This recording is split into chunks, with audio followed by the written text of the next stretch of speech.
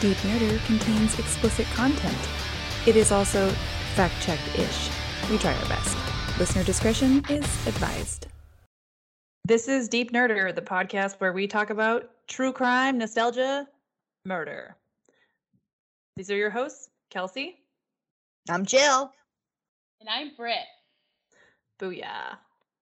Nailed it. Nailed in the coffin.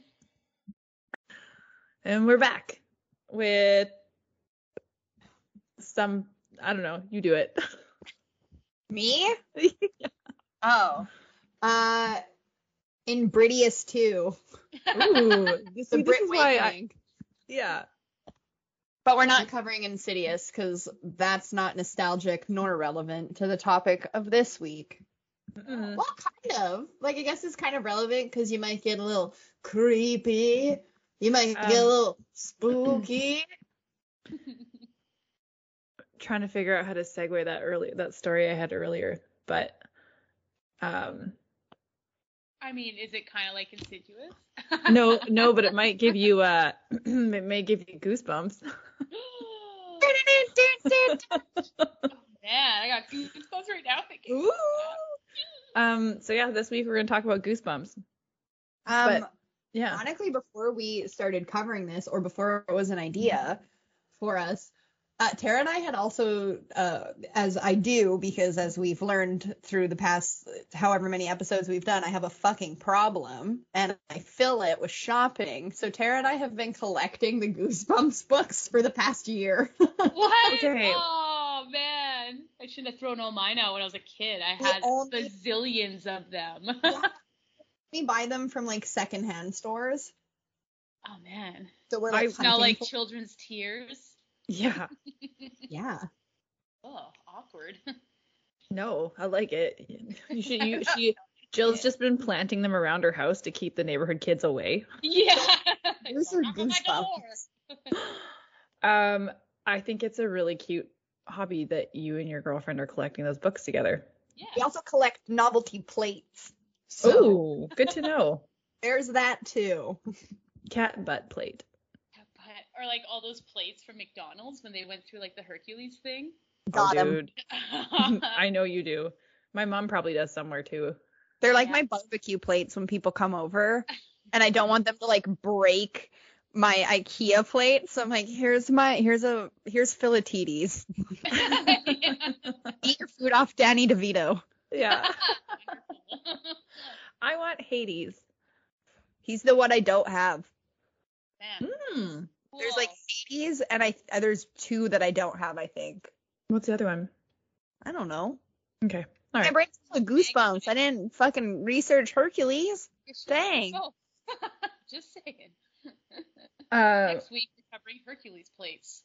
on the topic, I'm gonna do a quick segue because I have to. But on the topic of Goosebumps, my sister-in-law was supposed to come over on the weekend, and then she didn't because she ended up with pink eye somehow. Ew. Farting on your pillow. Yeah. I told her, I was like, was your dog dragging his ass across your pillow? Just, like, sleeping face down in it. I always think of like Knocked Up. Yeah, Like me that scene in too. Knocked Up where they open the door and they're like, no, we have pink eye. And the other guy's like, I'm just really high. I'm just really high. So good. Yeah. Good. We kind of have like a 3-parter episode because I decided if Britt was going to be here another week, she had to start pulling her fucking weight. Oh no, I didn't prepare at all. Britt, you had one job. Oh, what's my job? This is my final episode of this podcast.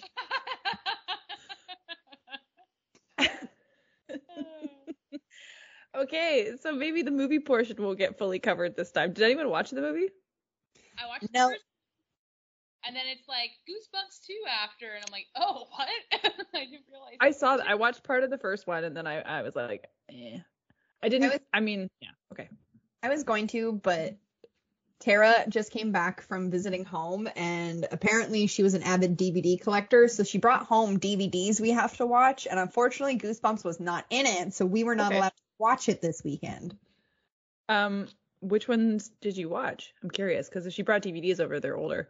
We watched 40 Days of Night, which is an abomination to my fucking soul. I'm so mad that Josh Hartnett has the audacity to be in a vampire movie. Was he in that? Stars. Yeah, I hate it. 1 out of 5. I'm fucking mad we watched it. And then it's funny that the anger's still very much there. Jill and I like to hang on to this kind of stuff. I mean, what else are you gonna do? And then my friend was here this weekend, and so we both decided we wanted to watch Midsummer, which I have also never seen. The scary one? Yeah, like I'm gonna say scary one in quotations. There are 2 hours of my life I would like back, and I would rather watch 40 Days of Night fucking twice than ever watch ever again. That movie was rubbish. That much? What a slow burn. Holy shit. Yeah, for sure. I got myself an enema. That was so stupid. With that movie, because I saw the first one that Ari Aster, is that the director? Terry. Okay. But yeah, I saw the first one that they did, and I was at the Rio super stoned, and I was like, this isn't that scary. But it was well done. I just thought it was like really predictable, but I still thought it was pretty well done. And then I saw Midsummer, and I was like, oh, this is like really beautiful. And but I want to see some people fucking die, man. Yeah, but my takeaway from Midsummer, well, I'm only talking about me, but like my takeaway was, I was like, I hated the whole movie that they wouldn't let her grieve, and then at the end it was like they allowed her to mourn because like that's where they were. It was like a place of mourning, and like they set it up for her, and I was like, fuck yeah, like get all these like masculine like face talkers like out of her face, like because the whole movie like she's upset and she's mourning, and like her dick face boyfriend's like, get out of here, like they don't want to bring her it's just, I don't know, for me it was kind of like cathartic at the end. I was like, yeah, fuck all y'all. Good for her. Movie gave me nothing what I wanted, because what I wanted was Goosebumps. Correct. Yeah. Okay, we're bringing it back in. There's more like frustration Goosebumps. Okay, so I'm gonna start off with like this quote. I watched a fabulous interview with R.L. Stein. I think that man is just still a treasure. Like he's still a treasure. He's so good. Yeah, and like as far as we know, he hasn't Me Too'd anybody or. I was just thinking that. I'm like, he hasn't done anything problematic that we know of yet, so he's still a treasure. Hopefully we can just keep it at that. Yeah. Treasure till proven filthy. Yeah, correct. Treasure till tarnished. But yeah, so I'm going to start off with like a quote that he said in this interview, because he was saying like with the Goosebumps series that he didn't really like know it was going to take off or do really well. And he said that the first time when they first put it out there and it was literally on a bookshelf, he said it sat on the bookshelf for probably like 6 to 8 months, or I can't remember exactly, but like no one touched it. And he's like, all of a sudden one kid found it. And then like one kid told another kid, and that kid told another kid. And then his words were, it was like a secret kid language or code where they just like, they just told all their friends, and then it just exploded. And I love that because that's exactly what happened. Yeah. Remember talking about books? Yes. Now I just talk about TV. We talk about TV and things we wish we had. But like, do you remember? Like, I think about getting fucking Scholastic's book fair. Exactly. My money. So epic. Exactly. And like, if I was gonna buy a book, I had to buy the whole collection. Like, I think I owned every Wishbone book that existed. Like, I had to own the entire collection. You and me both. I needed them all. And Sabrina the Teenage Witch. And then when Salem had his own spinoff, and like et cetera, et cetera. Et cetera, et cetera. Yeah.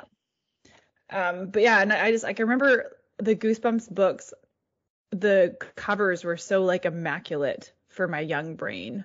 It was like, it wasn't completely scary. It was kind of just like, ooh, like that's what different. Yeah, what is that? You know? What's going on?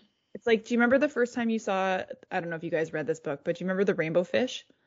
Oh my god. Yeah, that was epic. Like it's like glittery by all the stuff in there. Yeah. So that's kind of like how what I think about when I think about like early Goosebumps covers, because like I think there was a couple shiny ones in there, and like they were just like pretty immaculate, and it just it was like you saw that Goosebumps book, or you're like, do I get the tie-dyed hippie Volkswagen Beetle poster that glows in the dark, or do I get the book? I got the book. The sparkly choose your own adventure Goosebumps book. Yeah. Oh my god. I used to read the Choose Your Own Adventure and like dog ear the page that I just chose from in case like I fucking died, and I was like, fuck this book, and I'd like go back to where I was so I wouldn't die. Yeah, You're like, I do that too. You're like early Bandersnatch style. Fucking cheating. Whatever. Who cares? You turned out fine. Yeah, not bad. That was great. I turned out fine, I say, in my 2-bedroom house with one room filled with nostalgia and shit that is worth no money, but I have to have it. I'm fine with your life choices. Yeah. But yeah, so I thought I wanted to like kick it off with that because I thought that was pretty cool. And then I have a bunch more stuff from that interview, which I'll get into afterwards. But I'm going to go through some of my sweet, sweet friends from my best friend Wikipedia. BFF Wiki. Yeah. So as we all know, Goosebumps is a series of children's horror fiction novels by American author R.L. Stine, published by Scholastic Publishing. The stories follow child characters who find themselves in scary situations, usually involving monsters and other supernatural elements. From 1992 to 1997, 62 books were published under the Goosebumps umbrella title. Various spin-off series were also written by R.L. Stine. So there was Goosebumps Series 2000, Give Yourself Goosebumps, Tales to Give Yourself Goosebumps, Goosebumps Triple Header. They're really, really going for it with this name. Goosebumps Horrorland, Goosebumps Most Wanted, and Goosebumps Slappy World. Ugh, I like Slappy World. That's the worst. That's the worst world. Oh, you don't want to go through that door. No. There was another series called Goosebumps Gold, but it was apparently never released.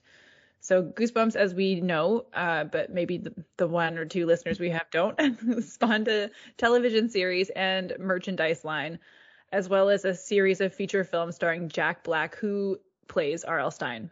That movie was weird. I didn't mind it. After going back and like, because we're not really touching too much on the movie, I will say, like, after going back and watching the TV series, because the intro of the Goosebumps TV series is R.L. Stine walking with his briefcase, right? And his pages fly out and it like kind of, yeah, kind of the pages fly out and like curse the town. So I feel like the Goosebumps movie was a spin-off of the opener for the television series. You know what I mean? Because I felt that connection he, like, as well. Comes into town and like the boy pulls that book down and then all of a sudden there's like an abominable snowmanster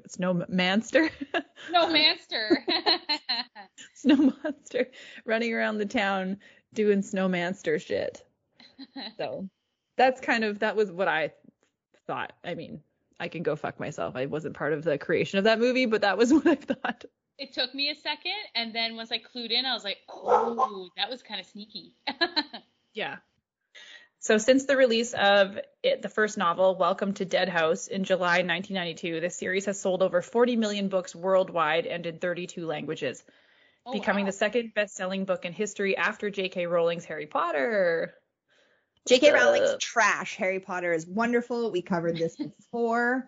Just so people remember, you're allowed to love Harry Potter. You're not allowed to love J.K. Rowling because she's a dumb cunt. Yeah. Also, you kind of hit the nail on the head there. Welcome to Dead House.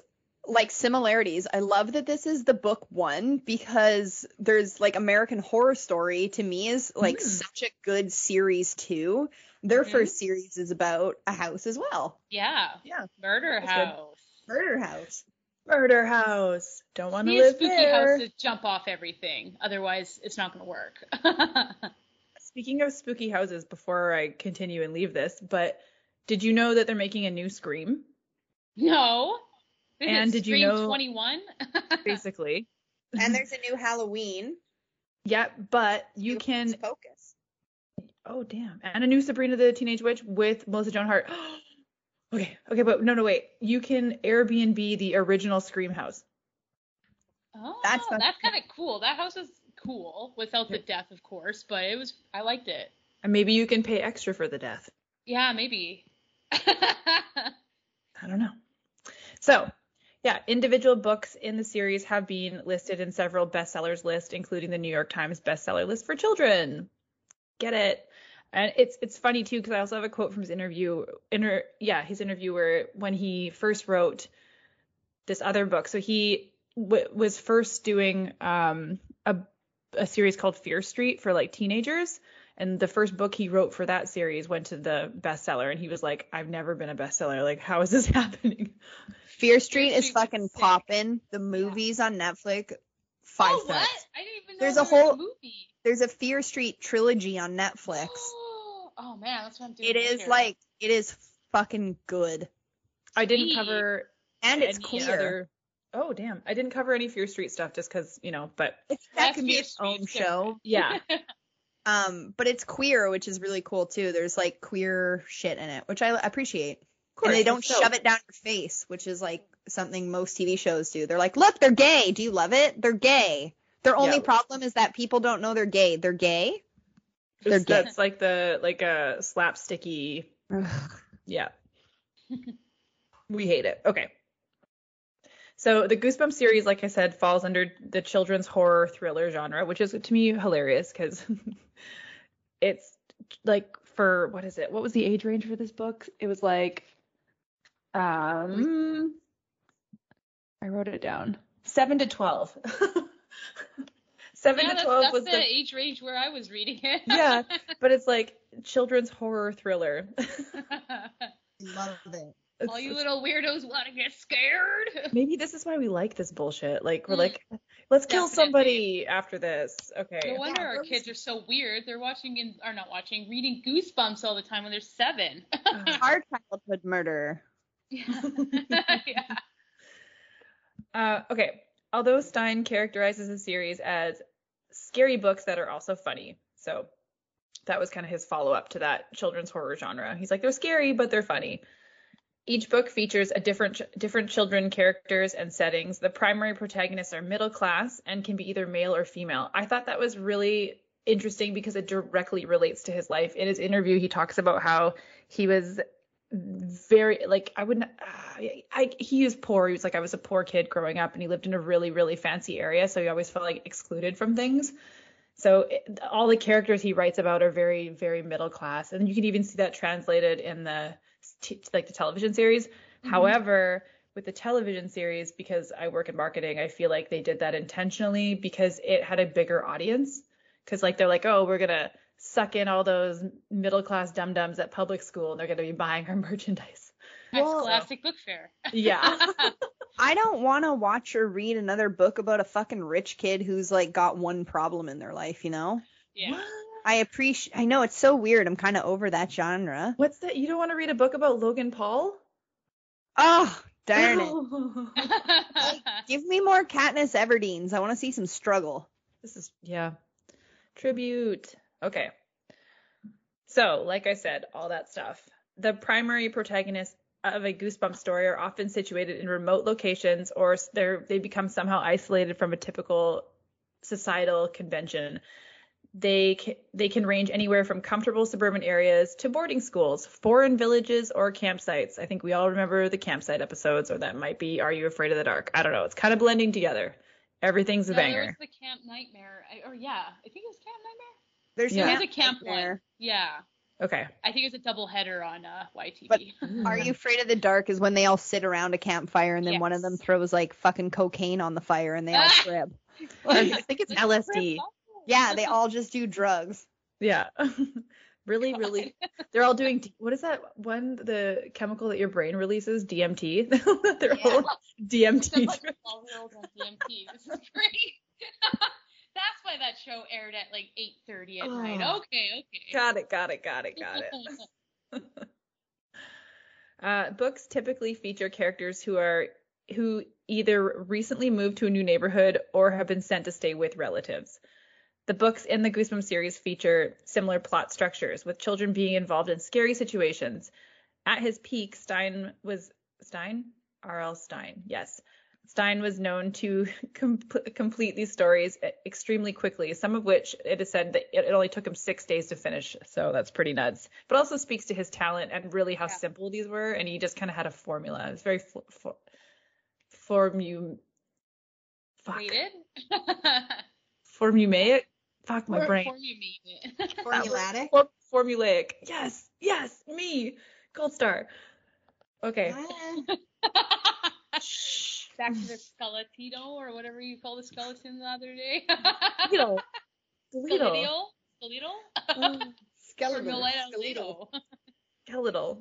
Skeletal. Aileen. Now I can't say it anymore. Formulaic. Fuck yeah. I'm the best. Okay. Keep pumping your tires, Kelsey. One day it'll stick. Fully lost for 6 days. Okay. The books are mostly written in first-person narrative, often concluding with twist endings. They contain surreal horror with characters encountering the strange and supernatural. The author has plot devices he follows throughout the Goosebumps books, and Stein says he does not, purposely, he does not include any death in his stories, and the children in his novels never get put into situations where it would be considered too serious. He attributes the success of his books. This is cute, and I don't know if this is a direct quote from him, but he attributed the success of his books to their absence of drugs, depravity, and violence. Appreciated that. Yeah. Like a spooky but good role model. Weird. Yeah, and as we discussed, Are You Afraid of the Dark is possibly doing DMT or fucking LSD. So yeah. Hey, I mean, good job. Just over here with this huge accusation. And that's why Goosebumps is better. And that's why Goosebumps is better. All those kids from Are You Afraid of the Dark are just, no, shush, that's not nice. They're all doing great. Okay. According to the documentary Tales from the Crypt, From Comic Books to Television, R.L. Stein said he remembers reading the popular infamous Tales from the Crypt comic book when he was young and credited it as one of his inspirations. Books and characters in this series were inspired by other books and films as well. For example, the character Slappy the Dummy was inspired by the literary classic The Adventures of Pinocchio. I mean, that's kind of obvious, but whatever. Slappy was terrifying. Yeah, he really fucked me up. I didn't like Slappy. There's 4 different books about it. That's because it's a fucking marionette, and those are scary on a good day. Yeah, you're like, oh, well, you're alive. That's kind of freaky, and now you're trying to kill everybody? Oh, God. Yo, and have you ever stayed at someone's house where their fucking spare room you're sleeping in is just full of weird dolls? It doesn't... Okay, I shit you guys not. Short story. But my mom's aunt has she had a spare bedroom at her house. It was one of her kids' old room, and it's the coat room at Christmas. Everybody throws their coat on this bed, Mm-hmm. Yeah. And the room, I shit you not, was painted in clowns. Oh man, life-size paintings of clowns, and there was a hobo clown and a creepy clown, and she had dingle dangle clown marionette. It was fucking. Can you imagine being a child and your mom?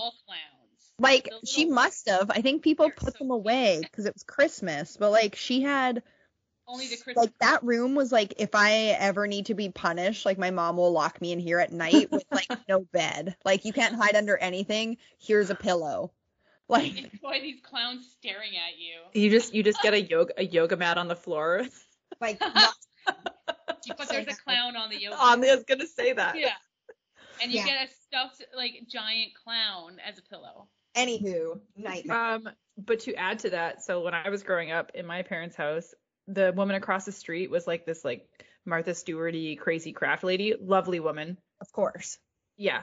And she would have this bonkers crazy Christmas fair through her house every Christmas. I wish I could project my brain because her house was nuts. And so one year she needed these giant life-size dolls made of carolers. So she had my mom, myself, my sister, and I think my dad as well, but I'm not for sure. Maybe I can't, whatever. It doesn't matter. Maybe it was, maybe it wasn't. but that she paper mached all of our faces and then used those as like the base for these dolls. And they were huge and incredibly well made. I should find a picture of you guys for you guys of it later. But they were just like randomly, after the fair was done, she's like, well, I don't need these. You can just have them. So my mom had them up throughout the house all year round. And when I would have friends sleep over, they would get like the shit scared out of them trying to like go from A to B if they passed Just one of run these as huge fast as fucking they dolls. can. Yeah. Oh my So there you God, go. a nightmare. Yeah. We got used to them pretty quickly, but Yeah, you're like, whatever. This is fine. yeah. My face. Eh. Get over it. So There's some more of to me. some of Stein's ideas for the books also came from his real life. Stein got the idea of the book The Haunted Mask after his son Matt had a Halloween mask that he just couldn't get off his head. Aw. Poor buddy. Hilarious. Yeah. He's like, what if this thing was actually evil? Yeah. Stein also uses his childhood fears to help him write his books. The author said, luckily, I have a great memory. Also, too, I will say, like, listening to the interview, his memory is crazy good. Like, he cited dates. I was like, ooh, okay. Oh, wow. Yeah. So Stein says, as I write a story, I can remember what it feels like to be afraid and panicky. Stein states that he often thinks of the title of the novel first, and then that will lead him to the rest of the story, which is like kind of it's exactly how he wrote Fear Street, which I'll get to afterwards, but okay. So two common themes in his stories are children triumphing over evil and children facing horrid or frightening situations and using their wit and imagination to escape them. Stein does not attempt to incorporate any moral lessons into his novels. He says his books are strictly reading motivation, which I'm like, fuck yeah, teach me to read. Yeah. Teach me to scare myself and then go to bed.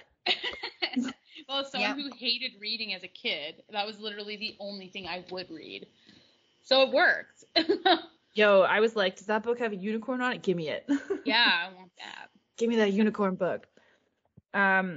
So just to roll back onto this interview I watched with him, because it was just like, he's just like this cute kind of older grandpa man, and he's like kind of slumped in a chair, and he's just so chill. I appreciate just his presence.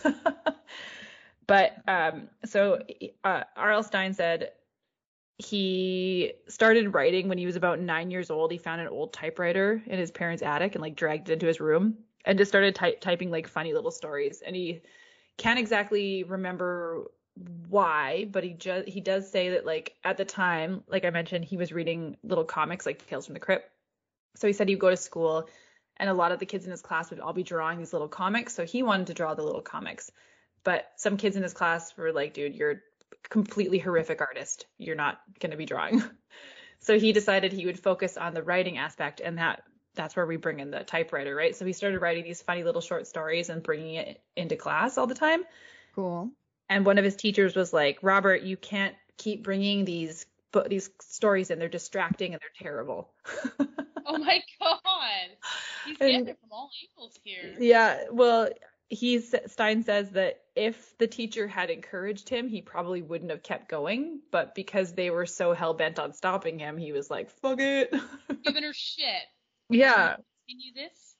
Yeah. And then, like I mentioned earlier, he said he was a really kind of like, his family didn't make a lot of money, so he always felt kind of like an outsider. So he said he felt like he observed a lot of things, and that's kind of where his eye comes from, because he just watched a lot of everything kind of go by.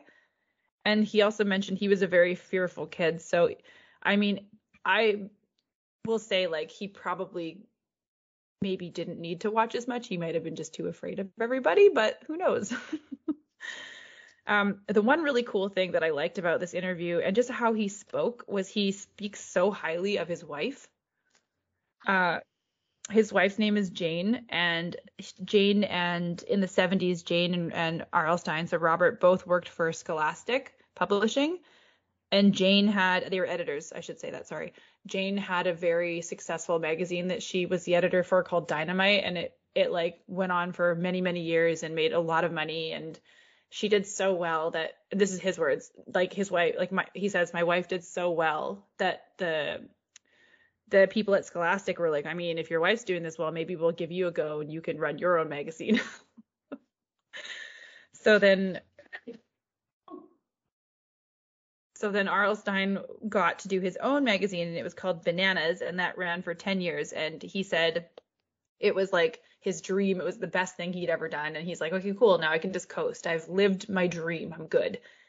So he said after the 10-year run, the Bananas magazine fizzled out. Scholastic fired him. You're great. You're fired. Yeah, but he still maintained a really good friendship with one of the editors, and she one day took him, another woman, so she one day took him out for lunch, and she's like, listen, I've been working with this author on this like scary book series for teenagers, and they're just not working out, so we let him go. She's like, I know you could write this. You could write this. And he's like, I don't know. And she's like, here, the title's called Blind Date. Go home and write it. And he said that was the first one. He just had the title. He went home, wrote it, and it ended up as a bestseller. That's crazy. That's awesome. I know. Yeah. And then the same thing happened when he wrote the second book in that series, which was called Twisted. Same thing happened again, ended up as a bestseller. So he's like, oh, okay.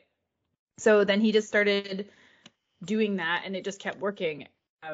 And there's a quote again from R.L. Stine that I wrote down. He's like, I just kind of stumbled onto something that works. He's like, he's so cute. He's like, I'm not a confident man. Ask my wife. I'm not a confident or competent man. Ask my wife. He's like, I just stumbled into something that worked. Oh, wow. I mean, yeah, I guess. So, what did I say his wife's name was? Sorry, Jane. So Jane and one of her editor partners, because Fear Street was working so well, they were like to her husband Robert, they're like, you need to do this for younger kids. No one's doing this age 7 to 12 range. And R.L. Stine was like, absolutely not. I don't want to terrorize children. Yeah. A, he was a fearful kid and he remembers that. And B, Fear Street was doing so well, he just really didn't want to mess with it. So then moving later on, R.L. Stine says, my wife just broke me down. And he's like, oh, all right, I'll try to write 2 or 3.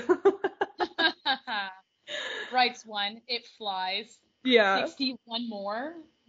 Yeah. So exactly. Yeah. It just kind of exploded.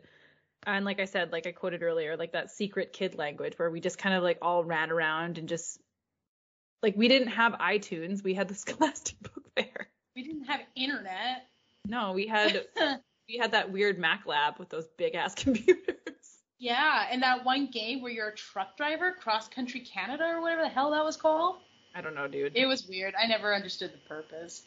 You just wanted to play it. I just wanted to be on a computer. This is true. Or I just like go on to like the typewriter or like the Word document and just all write in handwriting because I'm like, ooh, fancy. Wow, look at this. And Wingdings? Yeah, Wingdings. Wingdings is the best. Yeah, so R.L. Stine is a quote here saying like when he writes Goosebumps, it reminds him of being that age and what it's like to be afraid. So he tries to kind of include that in his writing, but I think also because he has that awareness, he has the ability to not make them too frightening, like I mentioned earlier. So I think that's pretty cool.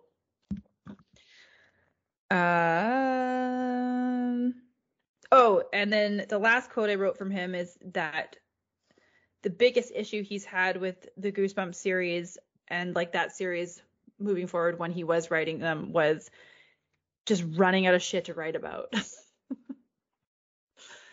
Because obviously. Yes.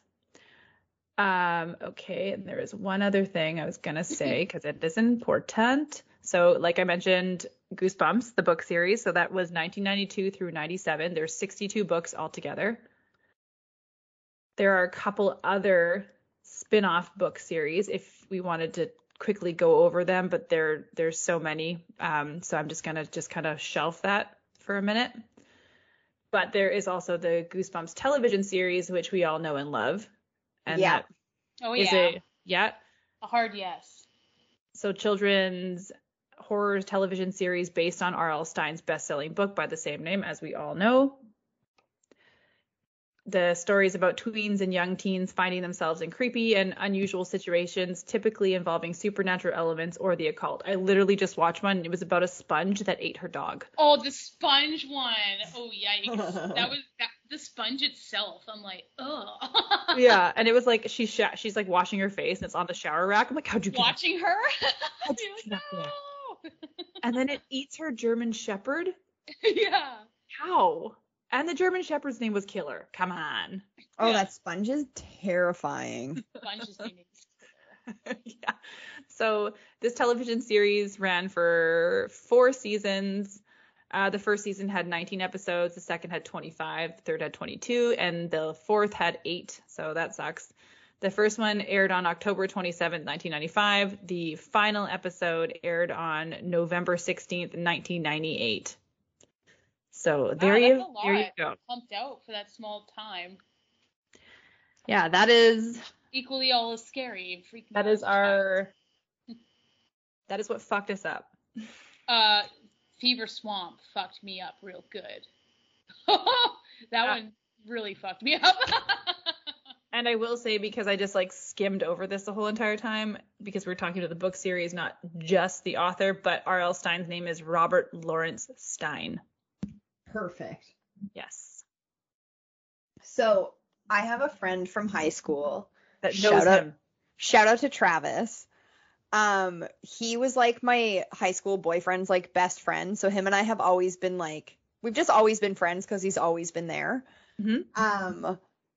But like the older we get, the more I realize like how we are alike. But one of the cool things about him is so do you guys remember like the Haunted Mask? Mhm. Yeah. It was like fucking Carly Beth.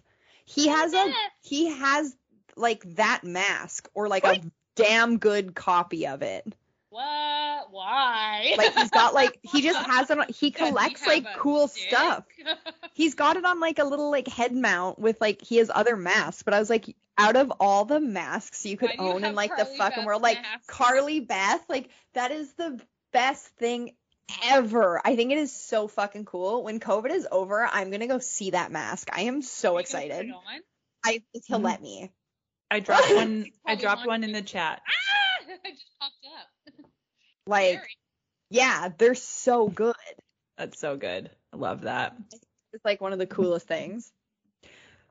Yeah, really big fan. Really big fan. And like I already mentioned, I'm just, as much as I joke being like, this is what fucked us up, because obviously it did not. I really appreciate that, like, again, there was no use of like violence or drugs, and like the kids never really got in a lot of trouble, and it did rely on their resourcefulness. And I think it really just kind of catered to our like wacky imaginations as we were growing up. And like, I think it's special. It's nice. too, because when you look at things like, I went to a party and I got kidnapped and now I'm in a van. Yeah. Like, that's too sucks. real. Thanks. That already happened. That is a real fear I have. I Yeah. don't need to read or watch anything to do with that. I'd rather read a book about a fucking sponge Yeah. I found Eating beneath your the sink dog, in my kill new him. house and then it Yeah. like eats the dog. Like, I'd way rather read about that than something that could actually happen to me. Thanks. Yeah, it's Clean way more, scares. yeah, it's way more fanciful, and like it preserves your childhood. So I'm all for it. No. Yeah. As I'm gonna steal your line. 5 stars. 5 stars. I had to. I just really Yelp, felt it's it. I felt mine. it. 5 I stars. was feeling it. I fucking love Goosebumps. Mm-hmm. Oh yeah, that Like, was I haven't definitely read my ultimate fave. I haven't it like- read the books we've collected because like I don't want to read them until we have all of them. Nice. Like that's the reward. When I get So how them, many I can are you at? I don't know, I'll find out at the break. Yeah. I think in like 2019, I think 2018, maybe I'd have to look it up. But he came to Queen Elizabeth Theater and did like a reading and some autograph signing. I wanted to go. I did to too. that, but I had Yeah. to work, and then Well, it's never happened. I just There- looked at the age range and it was like younger than me, and I was weird, but You're I like, should "What are have just you said, yeah, I'm here with my kid cousin. doing? You're alone. Move. I'm a lone adult talking about Goosebumps Gold. I was researching some of the books last night, and there are actually like what was there 61 books in like the original release? 63, I think. Hold that. 62. My bad. 62. Close in the middle. We were both right. But there's Everybody's kind of- actually a few versions of the books that have never been like re-released. So like the only way you can have certain ones of these books is if you like have one of the original ones that were released because they never reprinted it. And I was like, that's so fucking cool. I was gonna say the only way you can have those ones is if you're actually there at the Scholastic Book Fair. I rhymed. Yeah. That was by accident. Yeah, like It 100%. only ran for that year Yeah. of the Scholastic book. I remember getting one of the Goosebumps books and it came with like those witch fingers.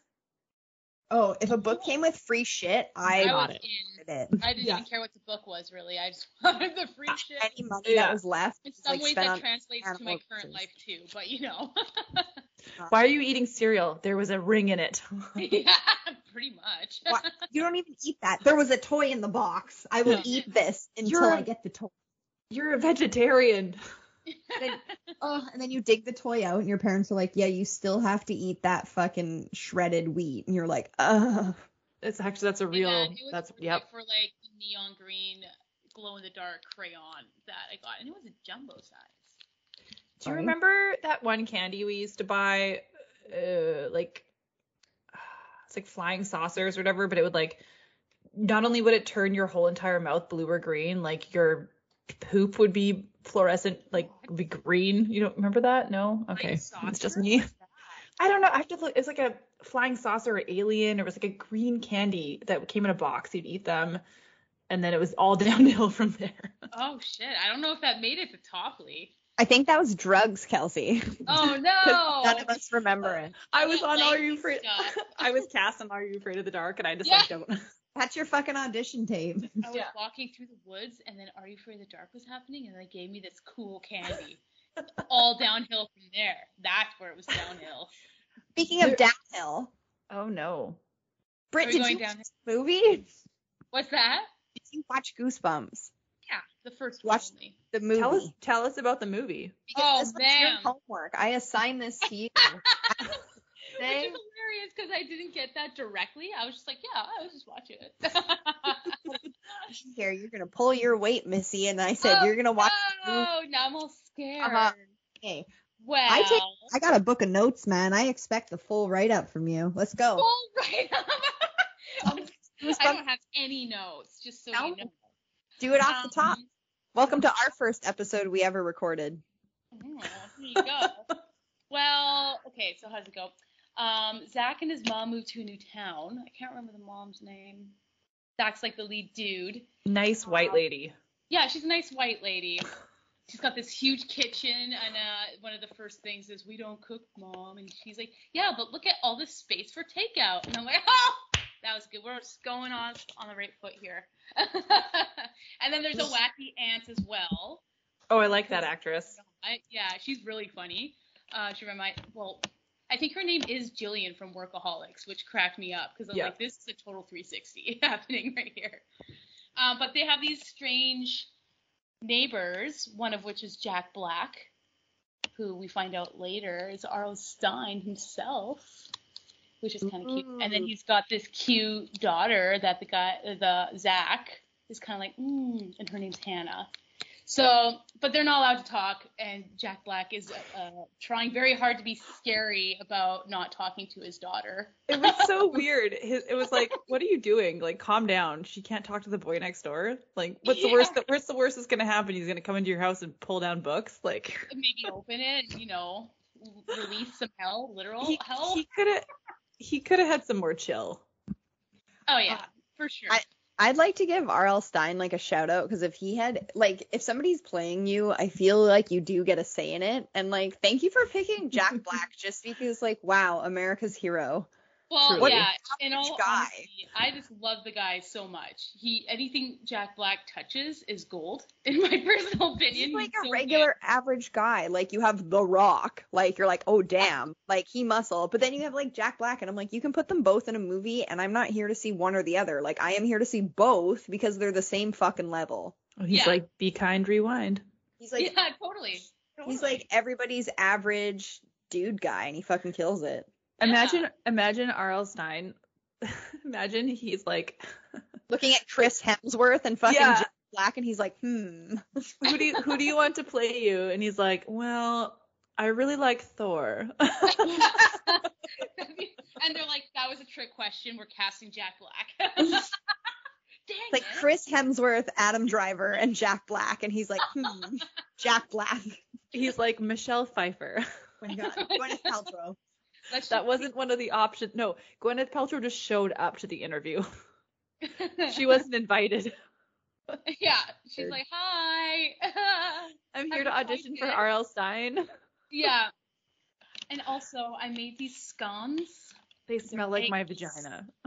Vagina. You have to put them in your vagina to cook. Oh my God, this is getting out of hand.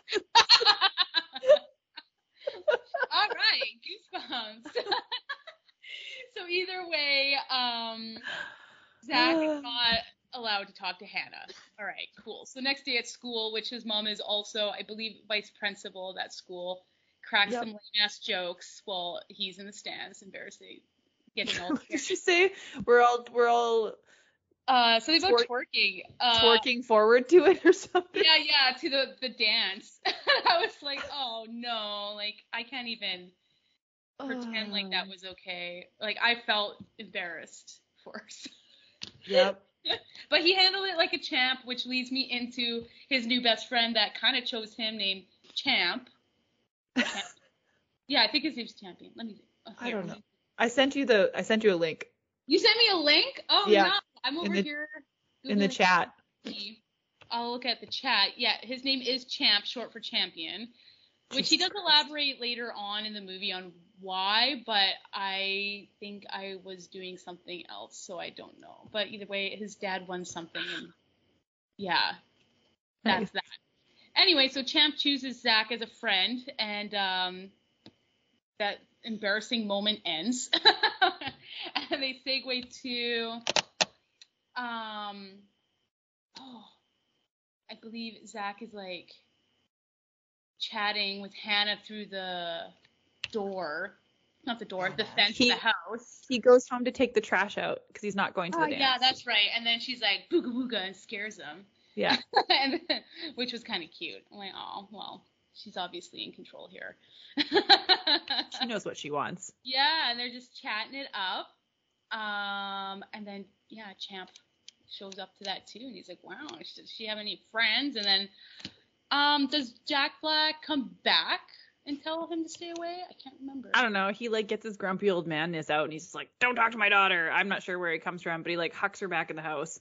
Yeah, so I think we go through that again, but he hears her screaming inside, so calls 911. As one upstanding gentleman does. Yeah, it becomes a debacle, and then they go over there. Of course, nothing's happening. Everything's cool, but Zach is like, this is not okay. Can we talk about those stupid cops? Oh my God, do we have No, they're just stupid. They're cast perfectly. They acted like they would have acted. They're just dumb. Okay, there you go. I did like how the girl was kind of like quick to jump on like, what's going on here? It was just kind of like totally off timing, and I'm like, and she's like a blonde white lady. Yeah, I'm like, who are these cops? Stop it. So yeah, just classic dumb cops. Nothing really comes of it.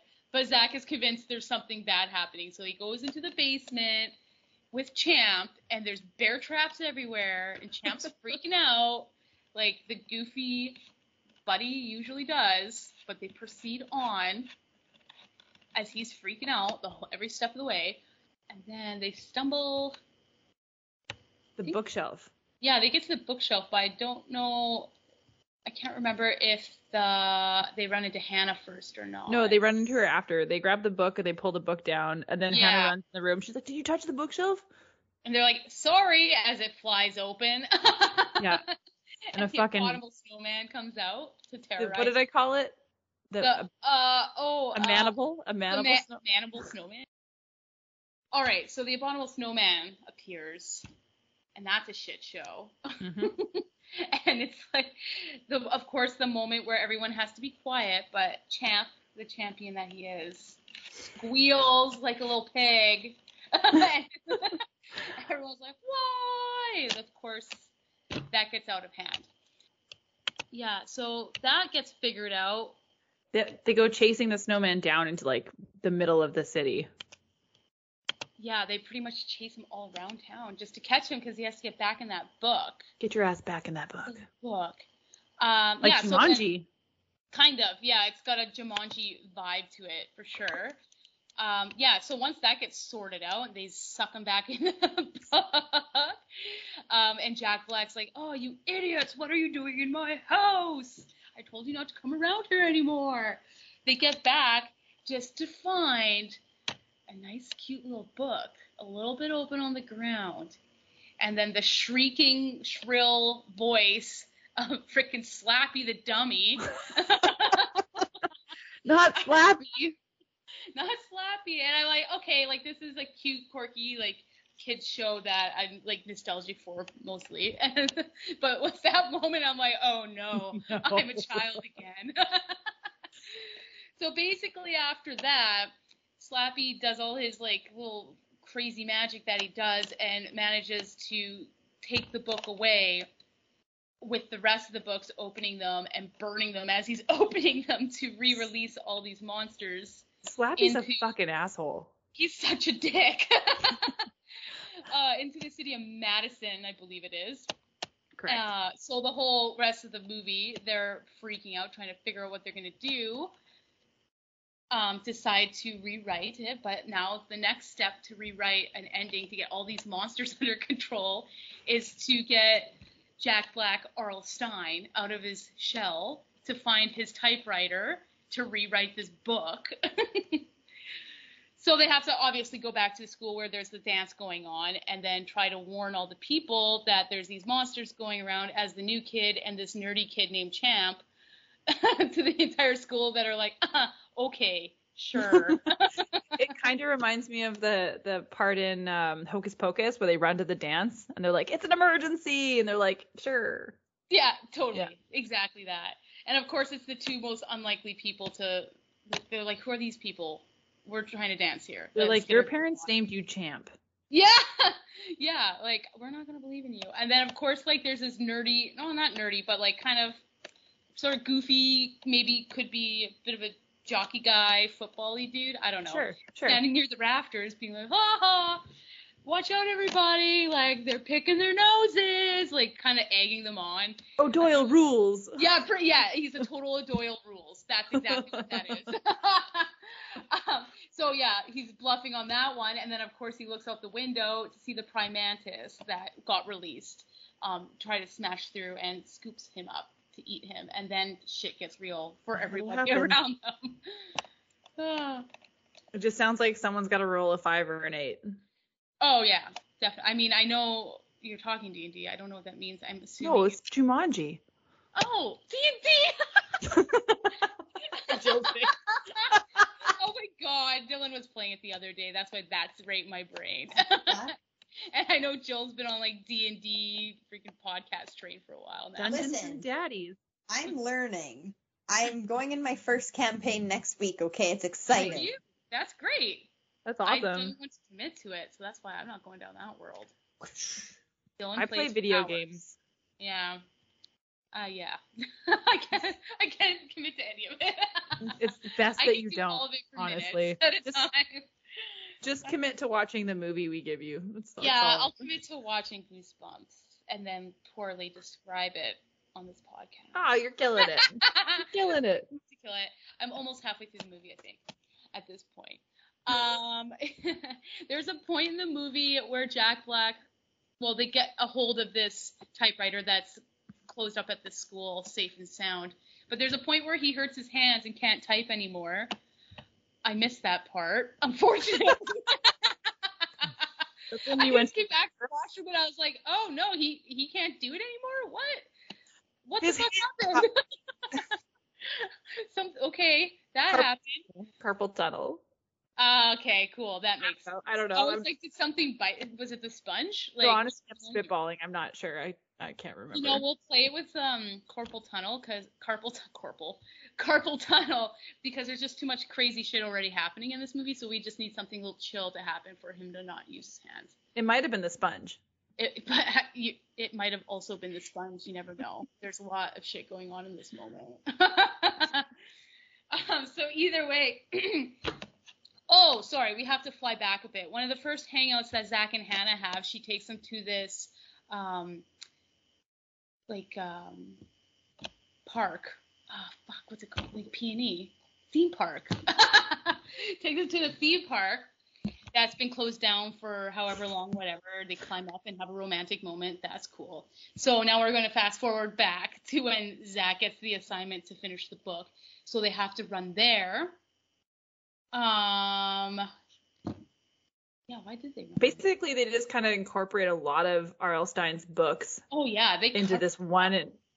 And that's why I was like, it's like the intro to the television show, because all of the pages fly out. Exactly. But it's all of the characters are flying out of the pages. Oh, wow. Yeah.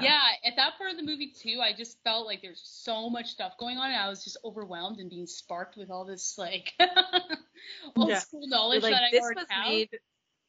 You're like, this was made for all of the kids with ADHD. Yeah, exactly. As we're running into the ourselves funhouse, included. The big face that was on the theme park book, which I believe is called Funhouse. Yep.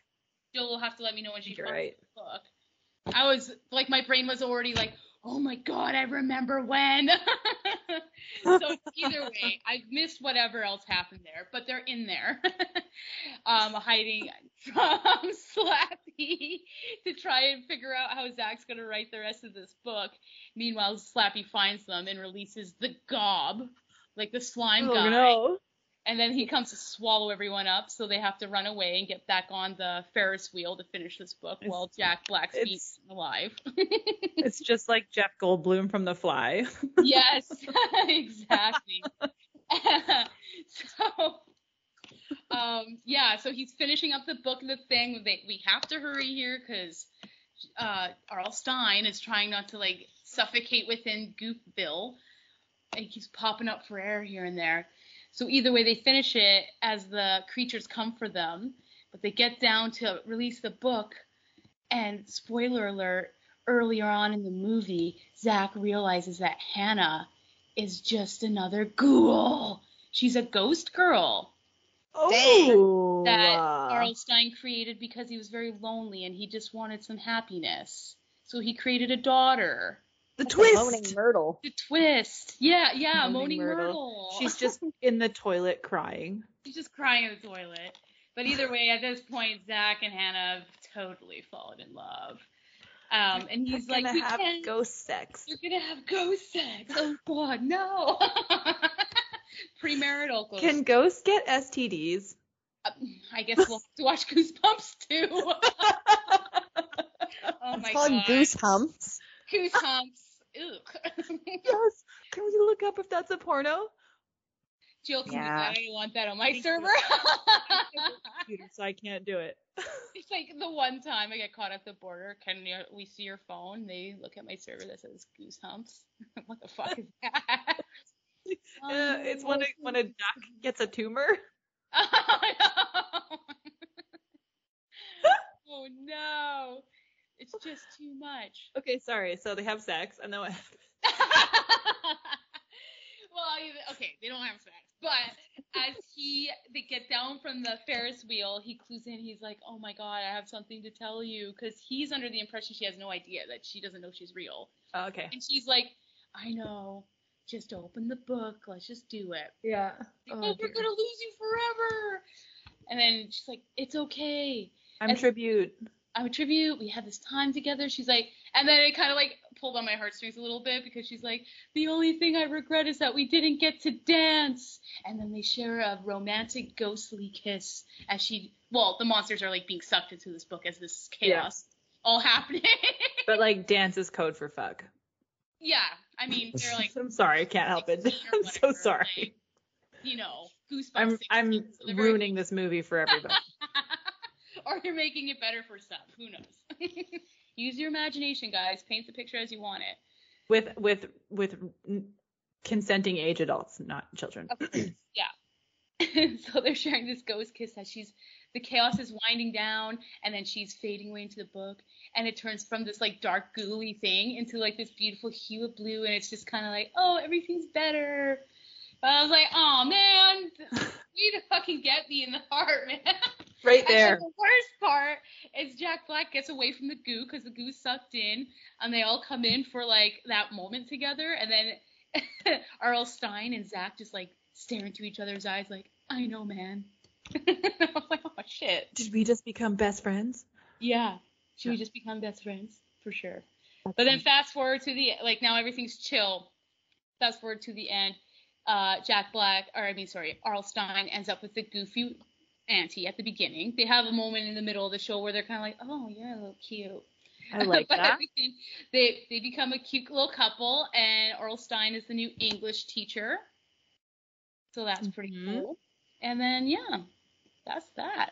Let me know if I missed anything. Rambly. No, it was dope. Information. And I didn't watch it. Jillian Bell. So yeah. Yeah, Jillian Bell. Oh, okay, yeah. All right. Yeah. Some workaholics are all casted as their real names with some dumb last name. There you go. That's how I listen. Just give me a fake last name. Yeah. Cool. What do you rate it? What do I rate it? Oh man, for nostalgic purposes and Jack Black. Like, did it hit hit what you need? I think so. Like, I'd give it probably a high 8, maybe 8.5. If I was a younger person who was not aware of Goosebumps, I might be like, nah. It was pretty overwhelming, like I said. Like, wow, there's a lot of shit happening all the time. Yeah, I think it's good. I remember my sister said she watched it in the theaters with my nephew, I believe. So either way, they watched together, and she said, yeah, it was cute. It was good, whatever. I'm like, oh, okay. I don't think it did very well. No, I don't think it did. I think I read somewhere that it only got like 6 stars or something out of 10 or whatever. I don't know what the tomato meter is, though. Okay, the tomato meter is 78. That's surprising. But like we said, they're a bunch of douchey bros, so who knows. But the audience score is 62%, so. Okay. I would probably give it a 78. I think that's pretty good. It was a nice, cute watch, you know, for sure. I probably wouldn't rewatch it unless I'm like hungover or something, but. Fair enough. Yeah. Cool. Good. Jill, is there a porno? No, I was just looking. There is no Goosebumps porn. Halloween porn is also far and in between. So I was like, I wonder if anybody dressed up like a ventriloquist dummy. So like, if you have an OnlyFans, please message me because I have some great collaboration ideas. You're gonna collaborate with them, or are you just writing the porno? I'm just gonna write. I'm gonna make content suggestions. I have no want or desire to actually physically collaborate. Thank you. No, you're a creative collaborator. That's all. You're just like, hey, here's the thing. Ventriloquist dummy, but scary and porno. Cool. Oh my God. Yeah. Or like do whatever you want. That's great. I cannot watch that. You know what? I got it. I got it. Too freaky. Sponge with teeth. Oh. I think that movie already exists. That's vagina dentata. But there's no sponge. There's no sponge. It's just vagina teeth, which is chill. Maybe there could be. It's very chill. Maybe like a teeth part 2 where it's called sponge with teeth. Ew. I mean, maybe that sponge. Actually, I think that sponge did have teeth, did it not? It did have teeth and eyes. Yeah. It was a whole mood. So here's the thing: you could do a whole OnlyFans where you just use a sponge. These are your marketing ideas, man. Killer sponge.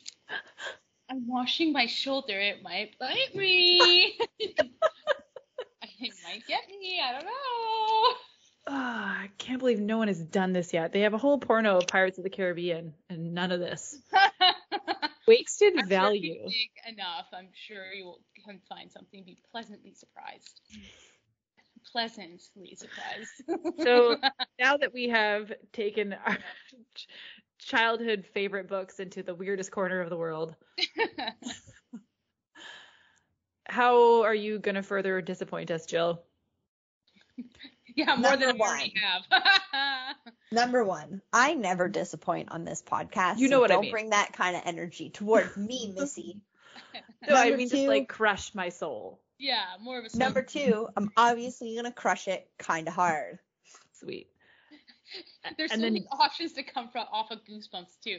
But I mean, if that's to do with dummies, man, I'm gonna be so spooked. Hope you guys are ready. Yeah. Well, you know what? Yeah. Give it to me straight, pal. Yes. I would never give anybody anything straight. That was rude of you. I would only give it to them gay. So good. I thought I'd start off with like, what are Goosebumps? I didn't know if one of you was going to cover that, but Goosebumps. No, this is your jam. It comes from the word cutis ansarine. I got this from the Harvard website. Oh. But the word cutis is skin. Okay. And then the word anser, A-N-S-E-R, means goose. So it's like goose skin, because when you get like goosebumps, your skin kind of looks like poultry skin. Yep. Which is gross. When their feathers are pulled out, which is not nice, because that means they're dead. Usually. So dead goose skin. Cool. So goosebumps are caused by your muscles flexing, which like on animals or like when we're hairier, it causes like our fur to stand up, which can make us like appear bigger.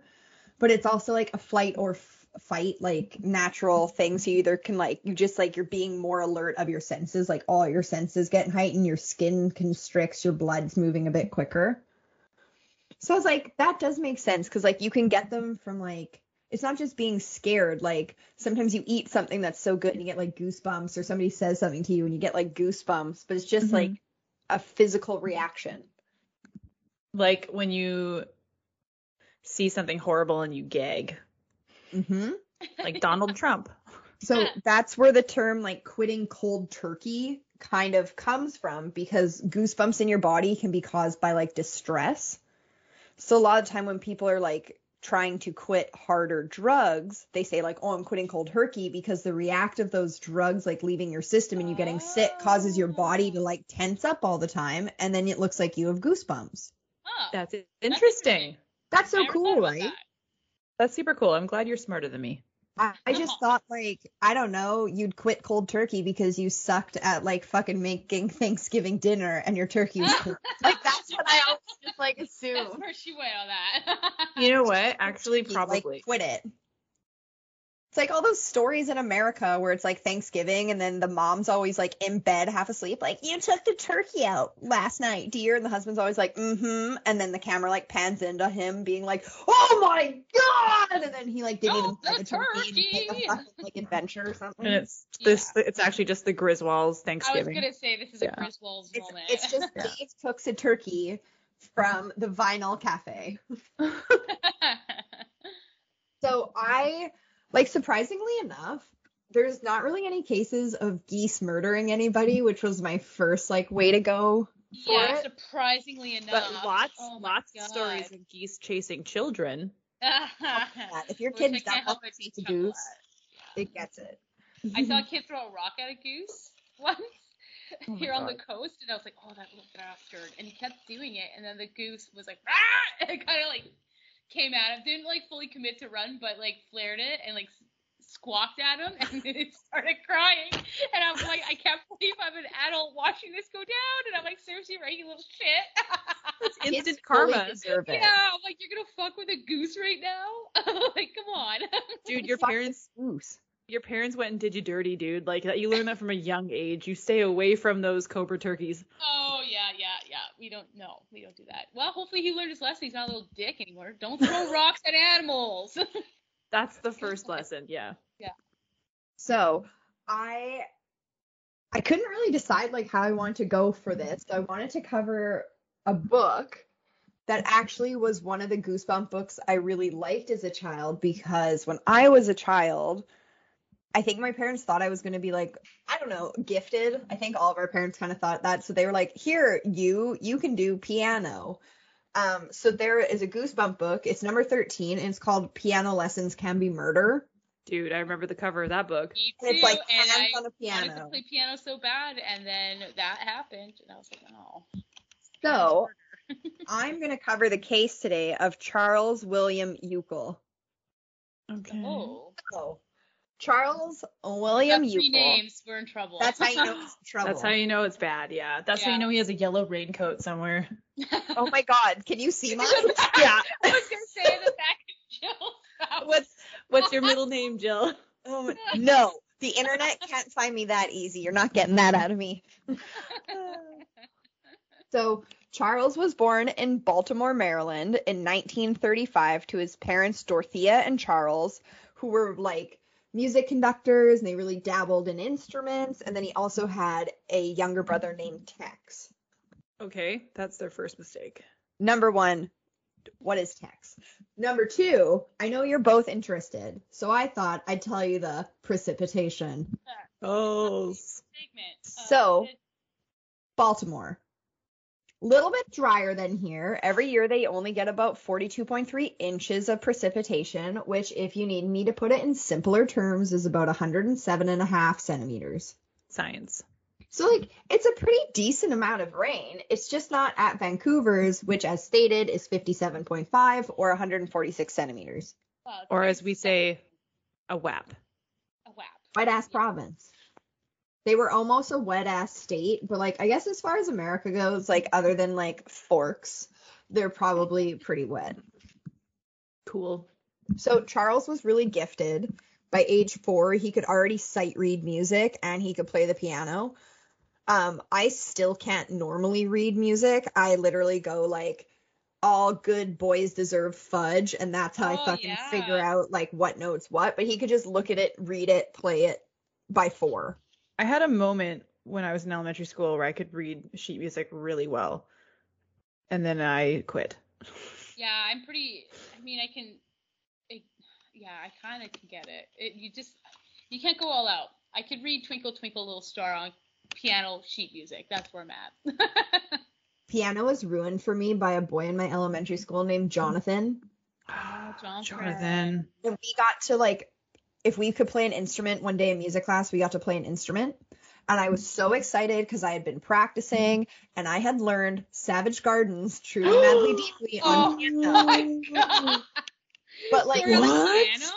Let me tell you, on a piano, it is literally like chord, one note to play the entire chord.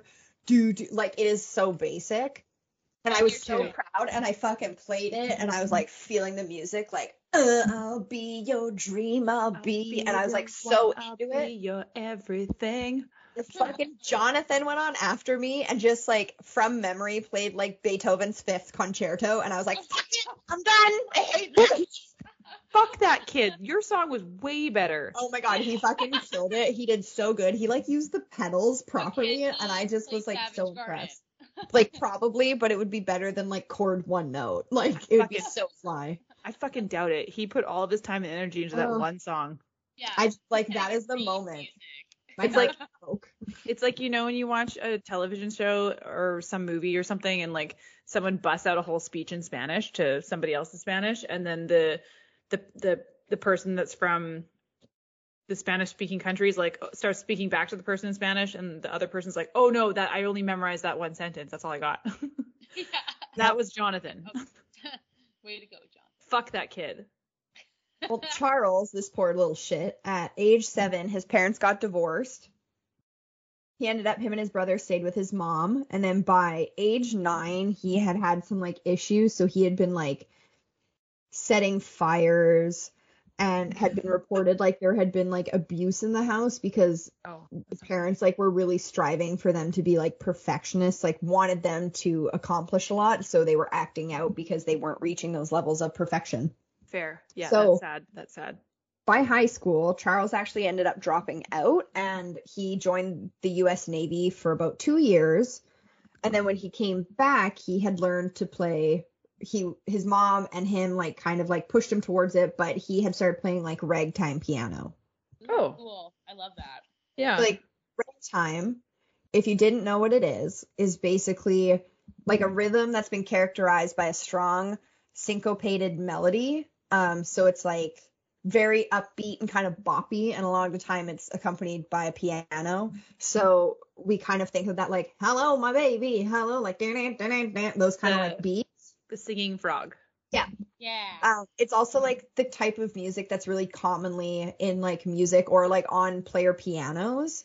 Mm-hmm. Those, like, self-playing pianos. Generally, it's a lot of ragtime. Haunted pianos, some would call them. Yeah. I'm going to hate myself for saying this, but Tara made a really funny joke, but I hate her for making it because she beat me to it. But she was like, ragtime, haha, I get those once a month. But speaking of which, I'm on my ragtime right now, and it's no. And then nope. She proceeded to call me her ragtime gal. Ragtime gal. Yep. I was like, oh, you messy. And she was like, I knew you were my ragtime gal. Get it. Okay, Tara. That's amazing. You can 5 stars, stay. Tara. 5 stars. Yeah. In fact, maybe she should be on with us again. We'll just keep inviting more and more. Good. Teen hosts of this podcast. Yeah. That's really confusing. Yes, that's what we need. So when Charles was playing ragtime piano, he also went by the name Yogi Freitag. Okay. What's Yogi for? I don't know, the bear. I was gonna say that he just kept stealing picnic baskets. My friend here, he's always stealing picnic baskets. We call him Yogi. So when he came back, he would play ragtime piano, but then also in his off time, he would be a piano teacher. And he ended up getting married in 1961. Okay. So he was still teaching piano. He was still performing. And then on October 24th, 1966, Charles had a class with a student named Suzanne Reynolds. So he did a singing class with her. And then at around 9:45, 9:30 p.m., it ended, and he took his dog for an evening walk, left his apartment, went around for a walk, came back, noticed that a vacant apartment building in his wing had the door open. So he went and pushed the door open, where he discovered Suzanne Reynolds' body. Oh. So he ended up calling the police. So Charles was questioned, and then so this was around 9:45, 10 p.m. when he called the cops. And then at 6:45 a.m., they had still been questioning him at the police station. And then one of the police officers actually noticed he had some staining on his shoes and his trousers. And they were like, that's weird. So they told Charles, we're going to question you. He said, I want to call an attorney. As he should, because that's just what you should always do. Yeah, that's your first step. So a few hours later at 10 a.m., Charles started admitting to things. He admitted that he had found the body and that they had been in an argument earlier. And then after he found the body, he sodomized it. Oh, no. Wait. What? Yeah, so he's claiming that him and Suzanne had gotten in a fight after the music lesson. He walked the dog, came home, found her, and then sodomized the body. So that was his he's like, I didn't kill her, I just sodomized her body? Yeah. Because that's fucking better? Yep. Wow, that's dude. Some really good flight or fight you could just say, I don't know what happened if you're gonna lie about it. Or I blacked out. Or did you really not do anything and just sodomize her? That's even. But then literally anything else but that. Yeah. So by 12:40 p.m., Charles had given a full confession. He said he had strangled Suzanne with a black necktie, then dragged her body upstairs where he stripped and mutilated her. Fuck right off. Man. By 1:45 p.m., so only an hour and 5 minutes later, the cops brought some evidence over, and he was like, yep, that's the necktie I used. They should just put a picture up on the internet. Nope. They should just put flyers up of his very tiny penis. So then by 3 p.m. that day, he had been charged with murder. During this time, also, his attorney had not fucking shown up yet. Oh, well, his attorney's like, fuck him. Yeah, he's like, you know what? You're on your own, pal. Fuck. So he was indicted, and then he was released on bail because they got the charges dropped to manslaughter because he wasn't read his Miranda rights at the right time. So, because the Miranda rights had only come out a few years earlier. So I think people are still getting used to it. Having to say it. You got one job, boys. Right? Yeah. Literally fucking one fucking job. His sentence was dropped down to serve for manslaughter, which would be 7.5 to 15-year sentence. but he only ended up serving 5 years and 4 months, and by 1973 he was paroled to Greenwich Village. So during this time, Charles decided he wanted to be a first-time film director, so he put out an ad looking for models or actresses to people to come to cast for his movie. Yeah, I hate this guy. This is called Craigslist, and you don't go. Craigslist, never. So on August 20th, there was a body of a 23-year-old named Karen Schlegel, who was found on the top of a Greenwich Village apartment, and she had been strangled, stripped, and mutilated. So this is a bad one. A parole officer who was actually assigned to Charles recognized that fucking apartment building, called 911, and got Charles arrested. Well, so yeah. By the 24th, Charles was arrested, and he pled guilty, where he was going to serve 15 years to life in prison. Well, I'm just so happy he's so honest, you know? Yeah. But here's the thing. He's honest, and then they just keep letting him out. I know. He's like, yeah, I'm a raging bag of shit, but please just keep giving me second chances. So on August 22nd, 1982, so I think, like, Kelsey, you were born, like, 10 years before this, right? So you might remember it. Okay, you're fired. Hold on, what? You know what? I'm older than you, but not that much older. And I have more Botox than either of you, so. You're hilarious. Shush your beautiful faces, okay? Do you want me to edit your section good or bad? Oh. She does hold the control. Oh shit, there's a choice? So, pull the lever! Wrong lever! So on August 22nd, 1982, Charles was he threw a fit at the institute he was at, and he started acting uncontrollably. So he was calmed down and put in an isolation room.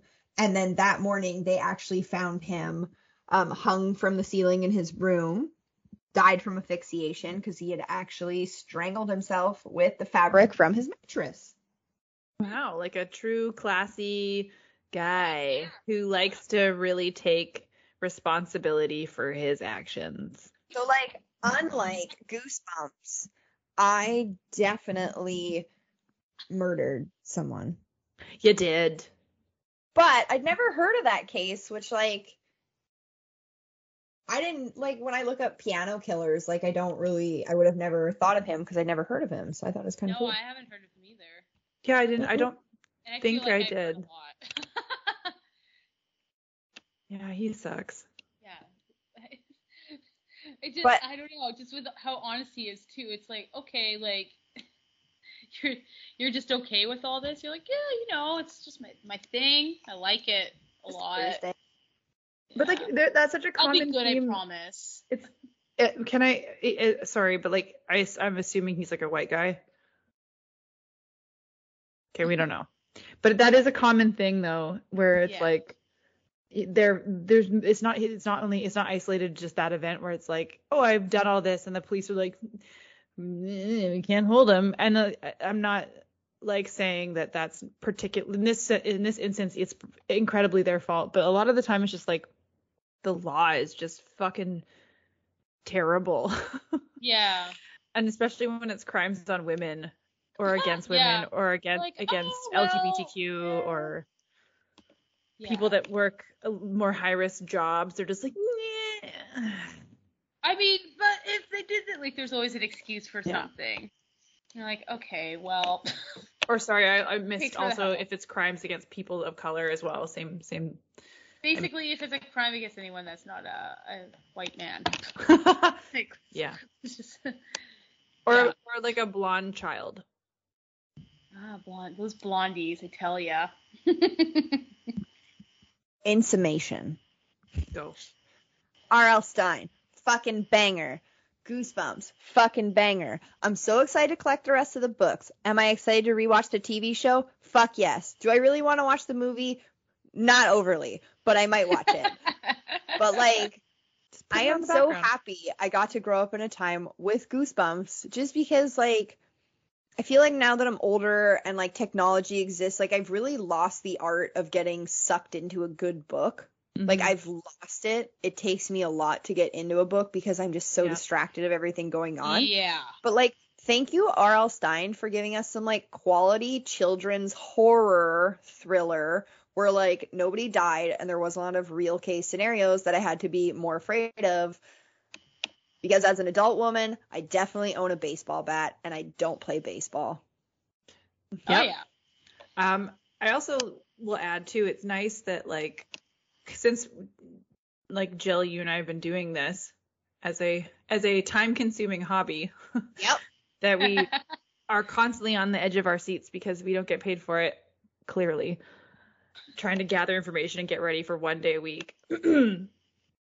But it's been really cool to learn that some of these, like, little pockets of nostalgia that we hold so dearly, like R.L. Stine's Goosebumps or the Magic School Bus, really had our best interests versus like just trying to sell us a toy. I mean, obviously there's an end goal because, like, you know, they have to make money, whether that's through advertising or what have you. So, like, yes, that is a part of it. But it's cool to read things like R.L. Stine's, like, I didn't write this for a moral lesson. I wrote this to encourage kids to read. And, like, the Magic School Bus wanted to encourage kids to learn.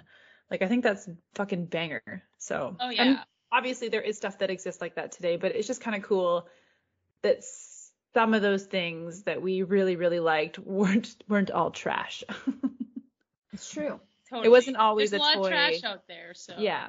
It wasn't always a toy at the bottom of a box of sugary cereal. Yeah. Speaking of toys and trash, I'd like to thank Britt for coming out again this week. And then if you have any questions, comments, concerns, you know where to send them. It's deepnerder@gmail.com or the same shit on Instagram. If you have any questions, send them there. Other than that, it's been a fucking pleasure. I hope you get goosebumps. Yeah. Watch out for those fucking teethy sponges. Oh, yeah. They're coming for you, people. I'm going to give everybody goosebumps with my fucking ASMR. Talking really close into my microphone about goosebumps. What's the word for, like, crawling inside your own skin? I hate that ASMR or whatever the hell it is. Like, all right, well, anyway. On that note, we're just going to shut this shit down. Stop, Jill. Okay, say bye. Say bye, Britt. Adios. Bye. Bye. Bye.